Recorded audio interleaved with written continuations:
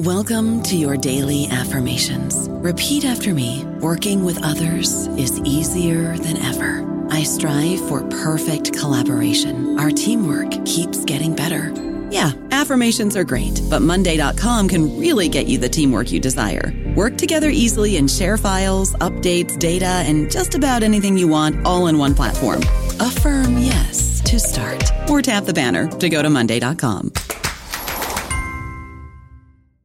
With the Lucky Land Slots, you can get lucky just about anywhere.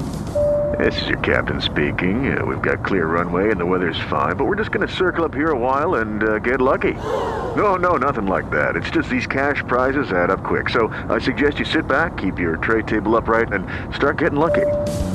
Play for free at LuckyLandSlots.com. Are you feeling lucky? No purchase necessary. Void where prohibited by law. 18+ terms and conditions apply. See website for details. Hello, everybody. This is Marshall Poe. I'm the editor of the New Books Network, and I'd like to tell you that we have a new and improved website. It has 2 new features that we think you'll love. One of them is a vastly improved search engine, so that when you type in keywords, you'll get a bunch of episodes really quick. The other is the ability to create a listener account. And in that listener account, you can save episodes for later listening. So you can create a kind of listening list. We think these features are neat and we think you'll enjoy them. Please visit the site today. Welcome to the New Books Network. Welcome back to New Books in the American West, a channel on the New Books Network of podcasts. I am your host, Stephen Hausman. I'm an assistant professor in the history department at the University of St. Thomas, and today I'm speaking with Lynn Hudson.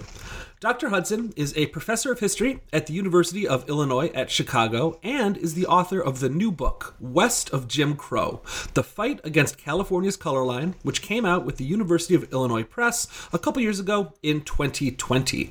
Welcome to the New Books Network, Lynn. Good to have you here. Thank you. It's great to be here. On this show, we always like to begin by just hearing a little bit about the author themselves. So let's hear a bit about you. Tell us your background, a bit about yourself, and maybe how you became interested in history. Okay. Well, I am actually a Californian, even though I have lived in Minnesota and now live in Chicago.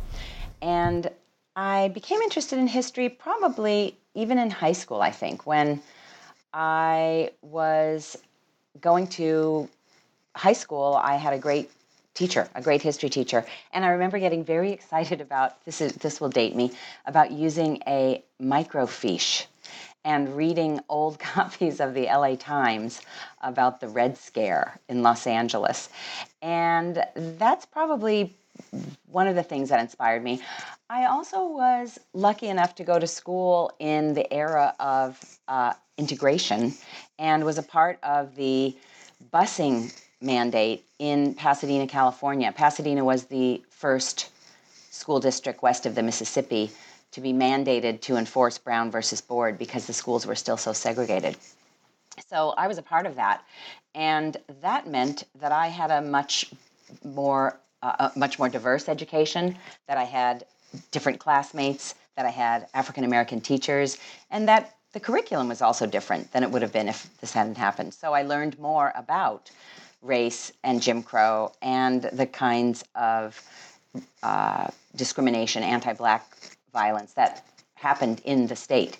So that was a part of me being inspired to be a historian, but also, of course, it's a part of why I was inspired to write this book. Well, that was my next question, in fact, is what brought you to writing this book in particular. So it sounds like part of it was your own experiences in California and living through this era, correct? Yes, and I think, I also was lucky enough to go to the University of California at Santa Cruz, where I had a class taught by Pedro Castillo on California history. And I remember thinking, now that's funny. I'm a product of the public school system, but I hadn't learned any of this material. I hadn't learned anything about African Americans in California. And I was very surprised to learn about Mary Ellen Pleasant, the subject of my first book, who was the first Black woman, one of the first Black women in the United States to go to court over basically not picking up Black riders, so Jim Crow'd transportation. So 100 years before Rosa Parks, Mary Ellen Pleasant sued the North Beach and Mission Railway Company and initially won her case. So I remember thinking in that class, well, if I don't know about this, and I've gone to public schools, I remember making popsicle stick missions, little models of missions as part of my California history. I was struck by the kind of silence around African American history in California. Now, of course, then graduate school happened, and I did other things. I studied Southern history and African American history and women's history in the South. But I kept coming back to this, years later when it was time for me to think about what I wanted to specialize in. And that took me back, in some ways, it took me back home to these questions that had initially sparked my interest. And this interest in the silence and absence of African American history, and not just African American history, but Native American history and Chicano history and women's history in my upbringing. So that was definitely an inspiration for this book. And you mentioned the idea of historical silences, and that's something we're going to come back to later. But many people might associate Jim Crow primarily with the American South. People who know a bit about American history, if they think about Jim Crow, they probably think about it in that context. And as you said, there is this kind of silence surrounding Jim Crow elsewhere in the United States in the late 19th century and throughout the 20th century. But as you say in the book, California was founded under, I believe the phrase you use is, under slavery's shadow. So let's go back in time to the 19th century, and I'm wondering if you can give a brief overview of anti-Black racism and of slavery in the state of California up to the Civil War. What are the roots of this story of Jim Crow in the West, in California? Well, that's a great question. It has a lot of different kinds of answers. I'll try to not give you a 50-minute lecture on this, but a lot of this has to do with the founding of the state. Right, and I think one of the things I discovered when I taught Western history in California is that, and outside of California, frankly, is that we love to embrace this idea that free states, like California was, as opposed to slave states, right? States that entered the Union as free states, embraced abolition and embraced freedom. And so that was one of the founding myths of the state, that because it was a free state, it didn't have black codes or it didn't discriminate. So that's the first place we have to start, is with this myth. And California, as many others besides me have documented, Tomás Almaguer and Stacy Smith and others have written extensively about the roots of not only slavery, but also, also discrimination against Native Americans, Chinese, and others in the state. So statehood includes, the kinds of codes that we would call Jim Crow codes or Black codes that prohibit African Americans and others, Native Americans included, from testifying in court against a white person. And California had that law on the books from statehood till 1863. So again, we think of California as this place that maybe is a home of abolitionism, right? And a place where freedom reigns. So not only is that a myth if we look at the Constitution, but of course if we look at the violence and the racial violence that happens in the state in its first few decades, we see, of course, quite a different story. And again, others have documented this. The violence against Native Americans is infamous in the state. And you only have to look at studies like Kelly Lytle Hernandez's study of the prison system in Los Angeles to see how that begins, to see how this incarceration of people of color begins and racial violence. And of course, the anti-Chinese movement, it's headquartered in San Francisco. So we see a very, very vivid depictions of this racial violence in many historical studies. There's also a study of lynching in California that shows that while if you look at the numbers of African Americans lynched on, say, the maps that were produced by the NAACP, it could look like California is a place where that doesn't happen.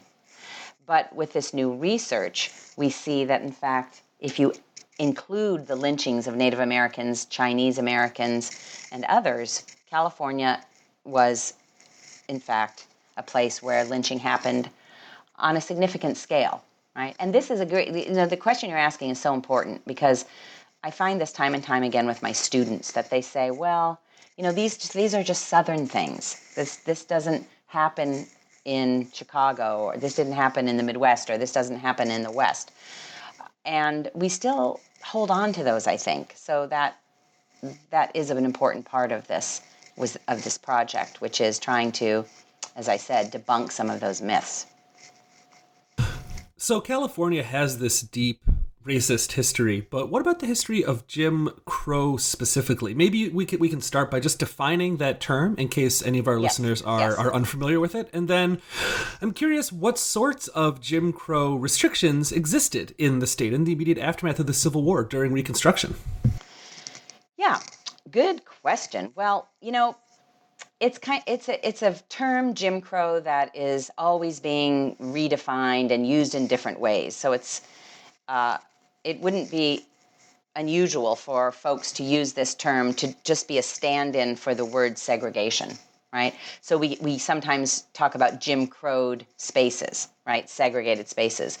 But usually when we're using that term, we're referring to this era after Reconstruction when the infamous Jim Crow laws are enacted and the policies of Reconstruction, the civil rights policies and laws, have been turned back, and we're looking at the era of lynching. So we're usually talking about, post-Reconstruction, 1870s, into the early 20th century. However, if you look at some of the recent literature, the New Jim Crow, right, by Michelle Alexander and other texts, you can see that we're also using the term to talk about anti-Black racism, violence directed at African Americans, not just segregation.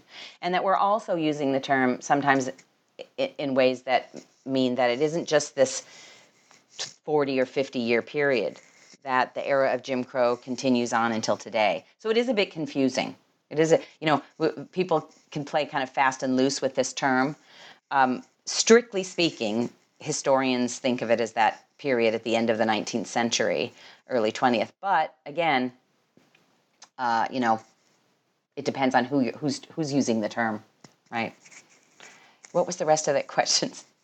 That's okay. It was a long question. The second half of the question was, so now that we've kind of defined Jim Crow, we have an idea of what we're talking about. How does it manifest in California? Yeah. What kinds of restrictions existed in the state in the years immediately after the Civil War?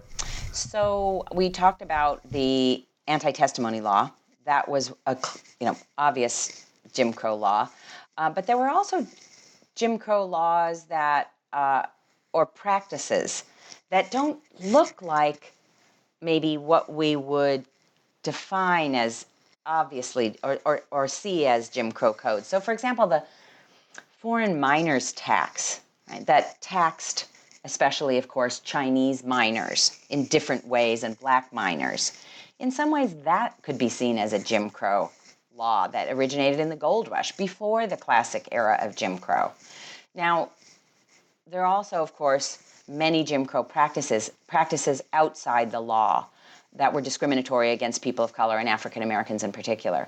So one of the things I write about in my book are the ways in which African Americans in the state had hoped that they could vote freely, men, of course, African American men, but they found themselves ridiculed and dismissed by the Republicans.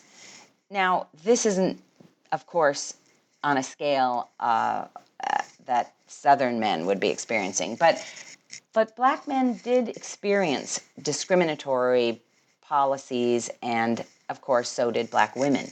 The case that I talked about earlier, when Mary Ellen Pleasant sued a streetcar company, she sued them for not picking her up, but she also documented, as did other Black women in San Francisco, they documented the abusive behavior that they were experiencing on streetcars by drivers, especially, and other passengers. So they might be picked up at the streetcar stop, but then they might be pushed off the streetcar, or they might be discriminatory language or epithets. Obviously, there are all kinds of Jim Crow restrictions in the job market in California. So African Americans could not expect to get the jobs, of course, that white Californians did. Of course, neither could Chinese Californians. So there was very few opportunities for employment for African American men and women. Women, for the most part, were restricted to domestic jobs. And again, we don't maybe think of that as it's not a Jim Crow law, but it is a Jim Crow practice. So there are all kinds of ways that African Americans experience discrimination in the state that, again, are outside the law. They certainly were not invited to participate, for example, in speculation and the kinds of investments that are going on, even if they had the wealth. So one of the things we find out about Mary Ellen Pleasant is that she made quite a bit of money investing in gold and silver, but she was, of course, worried that she would be targeted because of this. Right? African American women aren't supposed to be entrepreneurs and certainly not supposed to be wealthy property owners. So she often hid her wealth in different ways so that it couldn't be traced back to her. She would not, for example, let it be known that she owned the property, the very expensive property it's in San Francisco, near in the Western Addition, where one of her mansions were.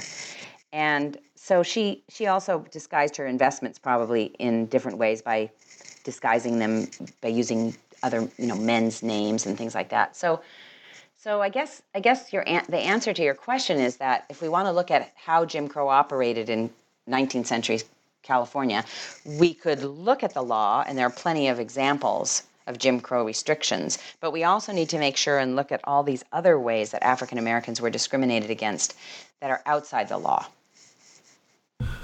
This is a perfect example of the kind of thing that I tell my students a lot, where, the sources that you're looking at matter. And if you're just looking at the kind of government sources and law books and things like that, these very traditional sources, you're going to miss a whole lot of the lived experience for Black Americans in California and the way that Jim Crow manifested in all these other ways that weren't necessarily, as you're saying, written down in law books, in legality. Yeah. Right. I mean, we're lucky that in California there were, for a time, in the 19th century, there were 2 Black newspapers. So it's a rich source for all of us because it reports on these things, these newspapers, right? The Elevator, Mirror of the Times was very short-lived, but the Elevator was reporting on these kinds of questions and issues. So we're very lucky to have that source. One of the important waypoints in the story that you tell, one of the kind of big years in the book, is 1915. And in 1915, 2 things happened that were pivotal for both California and for African Americans nationwide. What were these 2 events, and how were they connected? Well, thank you. That's a fun question. I was surprised to find out that the film The Birth of a Nation showed during the Panama Pacific International Exposition. Now, I knew that the film had come out, but I guess when I was writing this book, I hadn't really made the connection between the 2 events. And it was only through the journalism of the Black journalist Delilah Beasley that I realized how much the overlap of these 2 events mattered for Black Californians. Because not only were they protesting the showing of The Birth of a Nation, like so many African Americans were around the country, but they also were protesting the Jim Crow aspects of this World's Fair. And so her journalism exposed both of these things. And she was in many ways, she was a fascinating character, and someone that I think really needs to get her due. She was a regular columnist for the Black newspaper, but also for the white daily, the Oakland Tribune. And she embraced the possibilities of the World's Fair, that it could do these things, it could highlight Black achievement, at the same time that it was very clear that African Americans weren't getting hired at the fair. And they were really, also, of course, they were depicted in very derogatory, overtly stereotypical ways. So the fair is this fascinating place where you can see these possibilities for African American participation, but it's also a place where scientific racism is on display.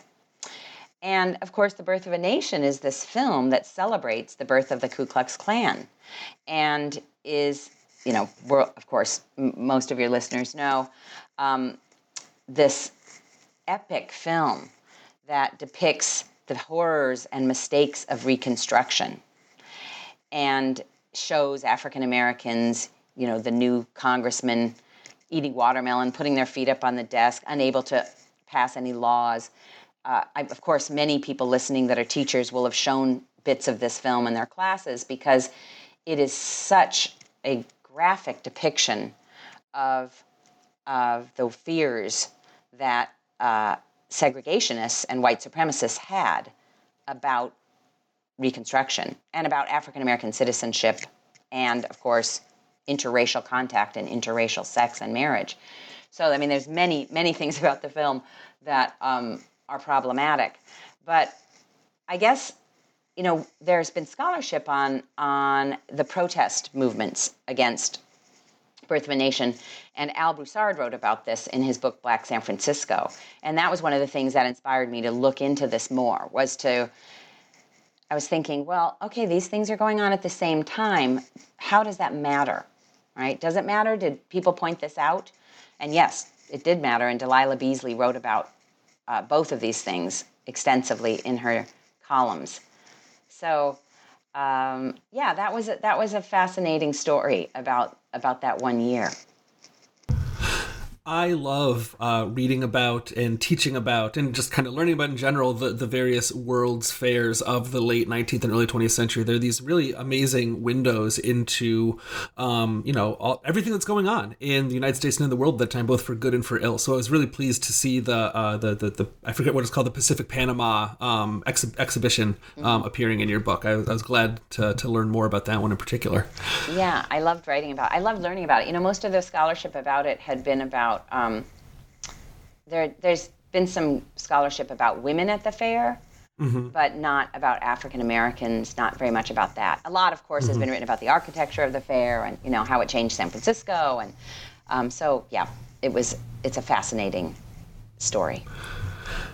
Some African Americans in California, really as elsewhere in the United States as well, but in California too, they sought to avoid the discrimination of Jim Crow by creating a separate space for themselves. Can you tell us a bit about the story of Black towns in California, specifically the town of Allensworth, California, and maybe describe the arc of that place? What becomes of this promise of an all-Black California town in the 20th century? Yeah. Well, this is another example of how this is a topic in African American history that we teach all the time. When we're talking about post-Civil War era and we talk about the exodusters, and some people might be familiar with Nell Painter's book about that, we talk about African Americans leaving the height of Jim Crow, leaving southern places and heading west, but west to places like Kansas, Oklahoma, even Tennessee. But rarely are the Black towns of California a part of that chapter in the African American history textbook, let's say. And again, that was fascinating to me because Allensworth was this thriving all-Black town that really got going around 1910.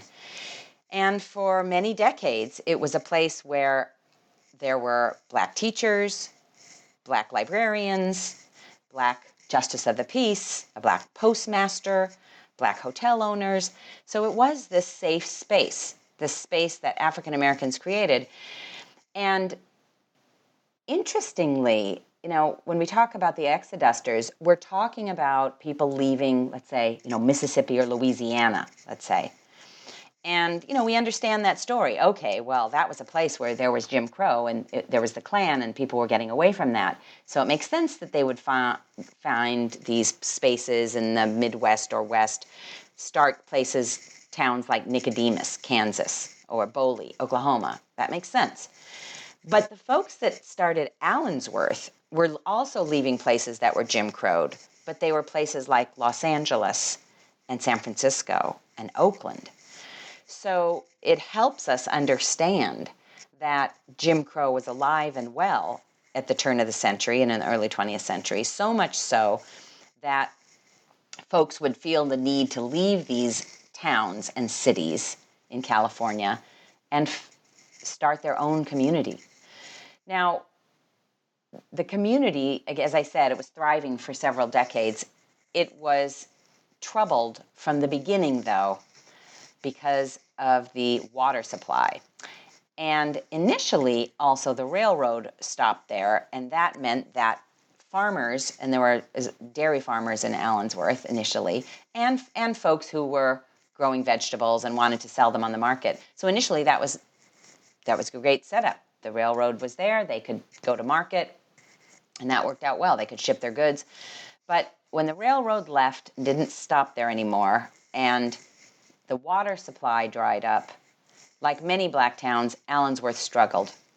And there's a wonderful set of oral histories with some of the earliest families that settled in Allensworth that the California Parks Department did when they turned Allensworth into a state park, which is what it is today. And in those interviews, I found all this evidence of why people wanted to go there and the hopefulness of this place for black Californians. The need, why they felt the need to leave the towns they were from and what they hoped to be able to do. And it's very clear that Allensworth was going to be a model. It was not only going to provide safety for black Californians away from the discriminations and maybe even violence that they were experiencing, but it was also, for many of them, intended to be a model to show that African Americans, in fact, were able citizens, were able business people and intellectuals and reformers. So it was, for a time, this very, this hopeful kind of paradise. And it provided new kinds of opportunities, especially for women, is one of the things I found. The opportunities, as I said earlier, in the 19th century for black women for employment, for example, was mostly in domestic employment. But in Allensworth, black women could be the teachers, and they could be the librarians, and they sat on the water board and the city council, and they could be citizens in ways. Remember, this is before women had the right to vote, and they could be citizens in ways that they couldn't be in the towns they came from. So that was a fascinating story. It's also, of course, a story of a town that in some ways, the founders, a story of, I should say, of a group of African Americans who were ripped off, right? Many of the interviewees say that, we knew that we were sold this land and that our parents or grandparents were tricked and that the land did not have an adequate water supply. Later, even in the 60s, it's found that there's high levels of alkaline in the water and makes it dangerous. So it's not, the arc of the story is one that begins with this hopeful community that's a haven from Jim Crow, but that in fact can't really survive without having connections to markets, right, and water supplies and water bureaus. And so it's not possible for them to continue to make a living, the settlers in this town. And many of them have to leave, and by World War II, it in some ways becomes kind of it's a very diminished place and almost a kind of a ghost town by the 60s. So in the 70s then, the Park Service, through the efforts of a man named Ed Pope, who was a Park Service employee, and he rallies the troops to sort of say, hey, there are no historic sites in the state about African American history. There are historic sites, monuments, museums, etc., that celebrate Chinese Californians, that's sites about Native Americans, sites about Russians, Californians, but not about African Americans. So it's also a wonderful story of saving this part of Black history. And though there's been some ups and downs, there have been lawsuits around about the surrounding dairy farms, and some issues about maintaining the funding to restore the buildings. It's a wonderful site that I encourage everyone to visit, because they've restored the town to what it looked like in the early years in 1910, 1912. And you can see the post office, hotels, boarding houses, a lot of residents, the schoolhouse. So you really get a sense of what this place was like when African Americans who were fleeing Jim Crow in California set up this all-Black town. One of the most interesting and most complicated stories that you tell in the book takes place in San Jose in 1933, when a mob lynched two men. And the men who the mob lynched were white. But as you describe in the book, this particular event, this lynching, nonetheless has a reverberating effect throughout California's Black communities. Can you tell us about this lynching and about its long-term implications, why you included it in the book, what it tells us about the story that you're telling here? Sure. So I was surprised to find this. When I was trying to decide what the chapters of this book would be, I wanted to document the ways that African Americans, of course, experienced Jim Crow. But I also wanted to document the role of African Americans in California in national movements that resisted Jim Crow. They usually sort of fall off the map, right? When we talk about the anti-lynching movement, we usually talk about Ida B. Wells, who's a well-known anti-lynching advocate, and from Tennessee, but then a Chicagoan. We talk about W.E.B. Du Bois, and we talk about the NAACP. And we usually tend to focus our discussions on the South and the East Coast. So I was very surprised to find that this lynching of these two white men in San Jose sent shockwaves not only through the country, but across the world. And that, everyone paid attention to the lynching of these white men. Now, not always because they cared about passing anti-lynching legislation. One of the reasons this case got a lot of attention in the press was because it started with the kidnapping of the son of a wealthy entrepreneur. And kidnapping was all over the news because of the Lindbergh case. So initially, the interest in the case was to find the people who kidnapped this young man, and then the young man was found murdered in the San Francisco Bay. And so initially it was about that.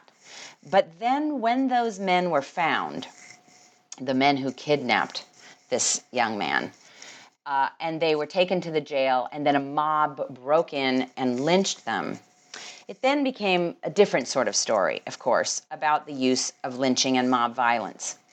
Now, that might have been the end of it, but the response on the part of the governor and others and the anti-lynching movement turned this into something that Black Californians and African Americans across the country could use to show the dangers of a country that had no anti-lynching laws, where lynchings could just happen and there was no ramifications, there was no consequences. So the governor initially praised the lynchers, and Governor Rolfe would forever be remembered for saying that he wanted to free all prisoners, anyone in San Quentin who was a lyncher, and congratulate them, and comments like that. So this helped, again, keep the story in the news. What African Americans knew, and their colleagues and allies who had been fighting for decades to stop this practice and to get some anti-lynching laws through Congress, what they had known for decades was that this practice, though famously used on African Americans, could and would also be used on white people.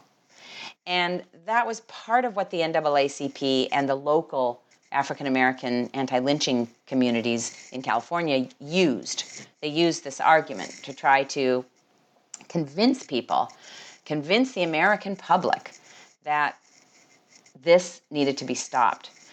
And no, they were never successful in getting legislation passed, but they were successful in drawing attention to the dangers of this practice and the inhumanity of it, the savagery, the kind of dangers of mob violence. So Delilah Beasley, as I mentioned earlier, was a part of this anti-lynching movement. All of the branches of the NAACP, there were branches by then up and down California. They all organized against this practice and gave interviews and wrote to the national headquarters about it. And in some ways, I mean, again, it's hard to say how successful they were. They weren't successful in terms of a national legislation, but I think they were successful in drawing attention to the fact that this was a pervasive practice still. People had sort of thought that the height of lynching, that era was over. The numbers had dipped down in the 1920s, and people had sort of thought, okay, well, that's over now. But this was 1933, and so I think they used this lynching successfully to draw attention to this practice and to mobilize Americans against the practice. So there were some changes. But again, these things are hard to measure. I don't know about you, but I'm very busy and I don't have a lot of time to cook. That's why I subscribe to Factor. Eating better is easy with Factor's delicious, ready-to-eat meals. Every fresh, never frozen meal is chef-crafted, dietitian approved, and ready to go in just 2 minutes. You'll have over 35 different options to choose from every week, including Calorie Smart, Protein Plus, and Keto. These are 2-minute meals. Factor meals are ready to eat and heat, so there's no prepping, cooking, or cleanup needed. They're flexible for your schedule. Get as much or as little as you need by choosing your meals every week. Factor is the perfect solution if you're looking for fast, premium options with no cooking required. Sign up and save. We've done the math, and this is important. Factor is less expensive than takeout, and every meal is dietitian approved to be nutritious and delicious. Head to factormeals.com/NBN50 and use code NBN50 to get 50% off. That's code NBN50 at factormeals.com/NBN50 to get 50% off. And another element of Jim Crow and of American racism that some people might, again, primarily associate with the American South is the Ku Klux Klan, the KKK, which, as you say in the book, was powerful in California. And in particular, it was very closely tied, very closely associated with California's law enforcement in the state at around mid-century. Can you tell us a bit about the history of the Klan in California and how it came to wield such power and kind of institute such terror by the 1940s? Yeah. Well, this again is a story about California being left off the map in the Jim Crow landscape. Of course, we know that the Klan is associated with the South, and that the first Klan worked, of course, to stop African American citizenship and to punish or kill African Americans who were practicing their rights to vote or successful at business or engaging in interracial relationships. And I think some Americans also know about the second Klan that was powerful in the Midwest, especially. Many people might have heard about Indiana Klan, let's say, or Ohio. But rarely does this Western Klan show its face in terms of kind of an understanding of the history of the Ku Klux Klan. The California Klan the Klan came to California in the 1920s, and the local branch of the NAACP, the LA branch, I should say, immediately was alerted to the fact. This partly had to do, again, with the strength of the black press in California. Charlotta Bass's newspaper, the California Eagle, was first on the scene to report this. The local branch of the NAACP immediately wrote to the national headquarters to say, the Klan has arrived. We want all your information about how people fight, how to fight the Klan and what's been done in other communities. But The Klan, immediately begins to recruit members. They use the showing of the birth of the nation as recruitment tool and successfully recruit members up and down the state. But it isn't really until the post-World War II era that we see the Klan and we see their public face, and we see the ways in which they go after African Americans. It becomes more obvious. Now, they're marching in the 1920s, and they are targeting not just African Americans, but also Mexican Americans and other immigrants. They're concerned with gender and women staying in the appropriate gender roles. We see all that in California. But during the Great Migration, the Klan would have a new focus, and that would be the African Americans who are coming into the state, and especially those who are moving into what had previously been all-white neighborhoods. So in my book, I write about a particular case where a family moves to a white neighborhood in Fontana, east of LA, and they are immediately visited by Klan members, some of whom are in law enforcement, and tell them they have to leave. Now, one of the things that the family does, O'Day Short is the man's name, is that he immediately goes to the black press and he alerts them to this. He also informs the FBI. So we have records about this because the black press followed the case and organized with others rallies, and after that, I should say first that there's an arson attempt that is successful at his home when he doesn't move from the white neighborhood, and the entire family, the man, woman, and 2 children, die from burns. So they are all murdered. And the story of the Shorts tells us something about how strongly this third, what some people call third Klan, and how successful they are at targeting black homeowners. They also target black vets, and they burn crosses on people's lawns. They, attack people physically, and again, it isn't something we really usually think about when we're telling the story either of the history of the Klan or of the history of Jim Crow in the West. Again, I think it's partly because we don't associate the Klan with the mid-20th century, and we don't associate it with California or the West. But they were practicing, they were marching, they were recruiting throughout the state in this period. So yes, that was. I thought that was an important story to tell. And in the kind of nationwide story of Jim Crow and of the long struggle over civil rights, it's often public spaces, and in particular, public spaces that are connected or associated in some way with bodies that are often at the front line of battles over Jim Crow injustice. I'm thinking about places like restrooms and drinking fountains, for instance. And in California, especially in Southern California, this battle is waged over swimming pools, public swimming pools in particular. So can you tell us a bit about how a fight over public swimming facilities helps to dismantle the state's color line in the second half of the 20th century? Yeah, well, first I should say that I don't think that the pool battle that I document in my last chapter in my book helps dismantle the color line in some ways. In some ways, I think the fight over the segregated pool in Pasadena shows us how tenacious that color line is. So that's an interesting issue right there, is sort of how successful were these fights against segregated pools and beaches. So first of all, I love your question too about kind of why do bodies matter? We know that, for example, when trains are segregated and streetcars, that one of the things that segregationists argue, even if they don't argue it explicitly, is that they're trying to prevent interracial contact.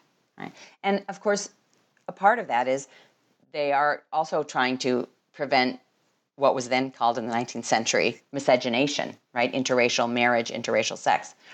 Now, pools are tricky, and beaches, right? Because especially, right, pools, the customers go into public pools and use dressing rooms and are naked, maybe changing and using bathing suits and but wearing bathing suits. I said using bathing suits because sometimes actually some of these public pools rent bathing suits. And then they're, of course, swimming together in water. And this was very alarming for segregationists or white supremacists who are concerned about this interracial contact. And that's one of the reasons why, even though we don't usually discuss this, recreational segregation was a huge part of maintaining white supremacy.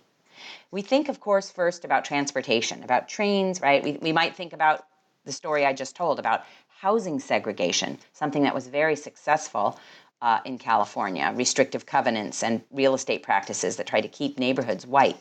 But actually restricting and segregating recreational facilities was just as important for segregationists. And that's what the story of the Pasadena pool taught me, was that segregationists in Southern California really worked hard to keep those pools across the state, not just Southern California, but that's the focus of my chapter, to keep them all white. Now, the battle to keep the pools white was going on, that went on in Los Angeles. Black women led the fight to desegregate the parks pools in Los Angeles. It's sometimes called the bathhouse battle, and they were successful in getting some of those parks and rec pools desegregated in the 30s. But the Pasadena story shows us how tenacious those segregationists could be, because the pool opened in 1914, and from the very beginning, it was a white-only pool, and African Americans were told they could swim 1 day a week. The public was told that after what they were initially called Negro Day, they would drain the pool so that the white patrons the next day would not have to swim in the same water. And that tells you so much about the kind of eugenicist beliefs underneath this kind of segregation, right? That black bodies were dirty, unclean, unhygienic, and that white customers shouldn't swim in that water.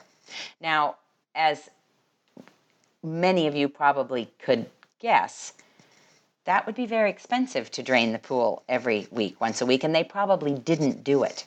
But the fact that they wanted to assure white patrons that they did, again, speaks volumes about the fears associated with interracial mixing in water and at public pools and beaches. Now, Pasadena's African Americans organized immediately to fight the city practice, the city policy that said that black people could swim only 1 day a week. That Negro Day became International Day by the 30s because Japanese Americans, Chinese Americans, Mexican Americans also could not swim in the pool. They had to only swim on that 1 day a week. So what we see is the initial fight is organized by an African American group called the Negro Taxpayers and Voters Association, but they had little success fighting the city. The city said, listen, the city's lawyers, look, African Americans make up only this percentage of the city, right, way below 10%, but you're getting a whole day, so really, this is fair. And, of course, they had a lot of legal precedent, right? They could fall back on Plessy versus Ferguson. So we see, though, that African Americans rally to fight this segregated pool, again in the 1930s and the 1940s. And then by the 40s, African American women that are running the local branch of the NAACP are successful in suing the city and getting that policy reversed. But when you initially asked me the question about sort of pushing back the color line or turning it over, in fact, what we find out is that the city chose, after this successful lawsuit on the part of the NAACP, to just close the pool. And they let it languish and basically become a mess. And then reopened the pool. It was private, and you had to pay to go in later. And that is a technique that's used across the country in recreational settings. You might think about sort of golf courses or amusement parks, places like that, public parks maybe where part of it becomes private, just the pool, say, for example. So this is a technique that, of course, is used to keep segregation operational. And many people in the NAACP, even in the late 20th century, they praised their forefathers and foremothers that came before them and fought this pool battle in Pasadena for 40 years. But I don't think they would argue that it ended up sort of eliminating segregation in the city, that by any means. And that's an important point that you make, and kind of gets me to my last question about the story that you tell in this book, which is, what happens next? So in some ways, this pool battle starts something, but as you say, this is also, it doesn't end the color line in California. So over the course of the remainder of the 20th century, what happens to Jim Crow restrictions of all kinds? And then kind of in a broader sense, why is there this silence over the history that you tell? Why is it that California often gets left off the map of places with Jim Crow restrictions? Okay, wow, two big questions. That's a big question, I know. Two big questions. Let me start with the first one, Steve. Okay. So what happens? Well, it depends on what area of Jim Crow that we're looking at, right? So if we're looking at recreation, like I said, one thing that happens is things are privatized, right? If we're talking about schools, one thing that happens is that, of course, there's white flight in California, and many white parents pull their children out of integrated schools and send them to private school. So schools, of course, continue to be segregated in different ways, right? The Klan, for example, goes sort of underground, even though they are organizing against Brown versus Board of Education after 1954. They will oftentimes, white supremacists that might have been in the Klan would not call themselves Klan members. They might join something like a citizens council or a real estate board and still work to keep segregation, but under a different guise, with a new look, right? And maybe a more civilized, less violent look. So we don't see it disappearing, we see it morphing and changing. We see, of course, the advent of the prison industrial complex and the astonishing numbers of people of color that are being put in prison, right? That's why that book is called The New Jim Crow, right? So we see that happening. I mean, so I think we can look in different areas of public life and private life in California and see the ways that Jim Crow kind of morphs into something else. And partly it has to do with, again, the ways that segregated institutions can become privatized, and the ways that folks self-isolate, right? White flight means that the schools that are left, the pupils left in inner cities are people of color, the tax base disappears, and then they're offered inferior segregated educations in some cases. But again, it's a complicated story, and I'm not a scholar of contemporary American history, so I can't really speak to the kinds of things that are happening right now, but I think those examples give people a sense of kind of where it goes. Now, what about the silence, you asked me, kind of why don't we know about this? Well, I guess, I don't always have an explanation for that question. I think it has to do with, first of all, it has to do with national curriculum, right? That the West is just not a part of the story we tell about the civil rights movement. So these organizers that I'm talking about, these African Americans in California who fight lynching, who fight segregated pools and beaches, who fight, they're not mentioned in the national narrative. They're never in that story. And it's just partly, I think, has to do with the way we write history for a broad audience, right? If you think about a textbook, we're just going to see, African American history in the slavery section. Well, okay, African Americans are enslaved in the West, in Texas, in huge numbers, but that chapter doesn't usually focus on those folks. It focuses on Southern slavery. And then we get to civil rights chapter in a textbook. Again, we don't focus on Western history. So partly it has to do with just the way I think we reduce the national story to these well-worn, understandable kind of stories that are sound bites that we understand, that can fit in a big story about the U.S. So I think it's partly to do with that. It's this sort of, again, leaving the West off when we talk about African American history. And again, when we do talk about Western African American history in the past, it was often a sort of celebratory, there were black cowboys. Now, that's not because scholars weren't giving us a much more critical, in-depth view of Black Western history. I mentioned Albert Broussard's book, Black San Francisco, the work of Quintard Taylor, the work of Stacy Smith and others who've been documenting complicated stories of African American history in the West. But again, those don't often make it into the grade school curriculum or even college. And I guess another reason there's a silence around these issues is that, as we've seen quite recently, now histories of white supremacy are suppressed for political reasons. Books are banned. Teachers are taken to task sometimes for raising difficult subjects. So some of this is political. I think there's certainly a backlash against histories of white supremacy. And that's happens, of course, across the country. It's not, it happens everywhere. So I think that's also part of it. And as we begin to wrap up here, I always like getting my guests to kind of put themselves in the shoes of one of their readers, maybe thinking back on having read this book a year ago or 2 or 3 years ago.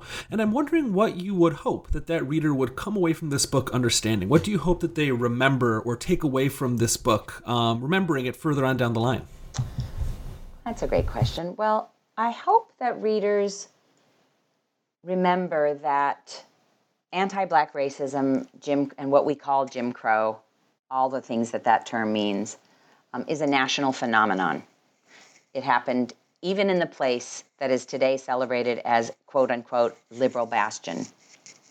Jim Crow happened there, lynching happened there, the Klan organized there. Because I think it's really important to understand that system of segregation and the history of white supremacy as being a national project. It's only then that we can understand what happens today with the white supremacists organizing today. So I hope that's a takeaway. But I also hope that a takeaway from this book is the success of the resistance to Jim Crow and white supremacy. That this is also a book about how homebuyers resisted white supremacy and their allies. It's not just a story about African Americans resisting lynching. It's a story about many, many Americans resisting lynching and joining the anti-lynching movement. It's a story of Mexican Americans, Japanese Americans, and African Americans fighting segregation at pools and beaches. So I hope that it also provides readers with a kind of a message that is hopeful, that that there have been cross-racial, cross-ethnic, cross-class alliances in California, but across the country, that have resisted discriminatory policies, racial terror, racial violence, and found ways to make this country and the state democratic and live up to its democratic promise.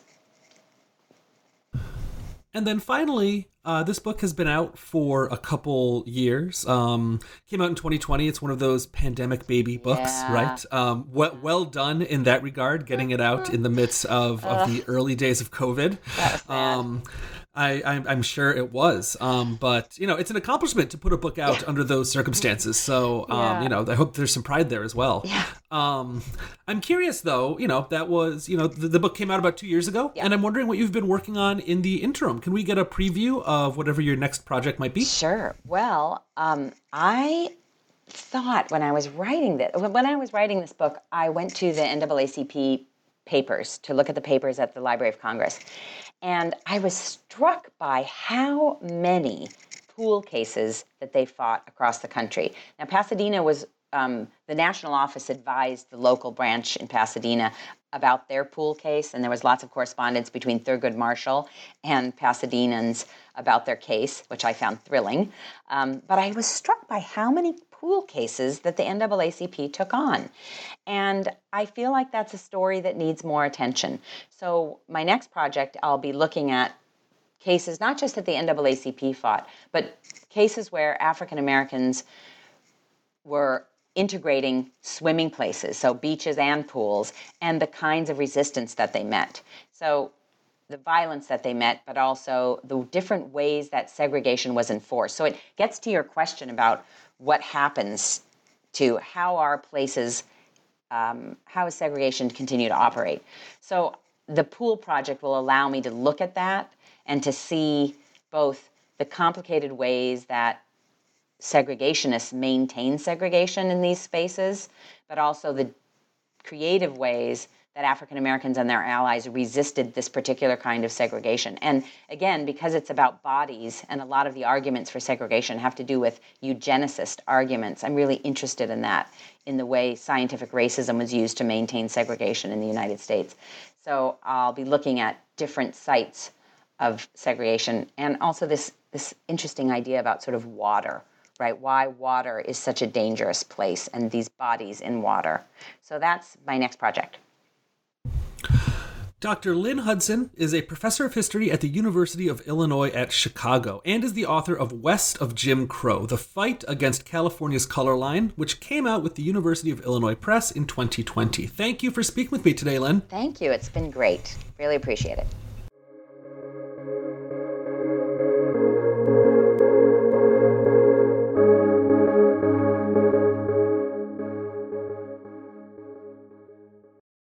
It is Ryan here, and I have a question for you. What do you do when you win? Like, are you a fist pumper, a woohooer, a hand clapper, a high fiver? I kind of like the high five, but if you want to hone in on those winning moves, check out Chumba Casino. At ChumbaCasino.com, choose from hundreds of social casino-style games for your chance to redeem serious cash prizes. There are new game releases weekly, plus free daily bonuses, so don't wait. Start having the most fun ever at ChumbaCasino.com. No purchase necessary. VGW Group. Void where prohibited by law. See terms and conditions. 18+.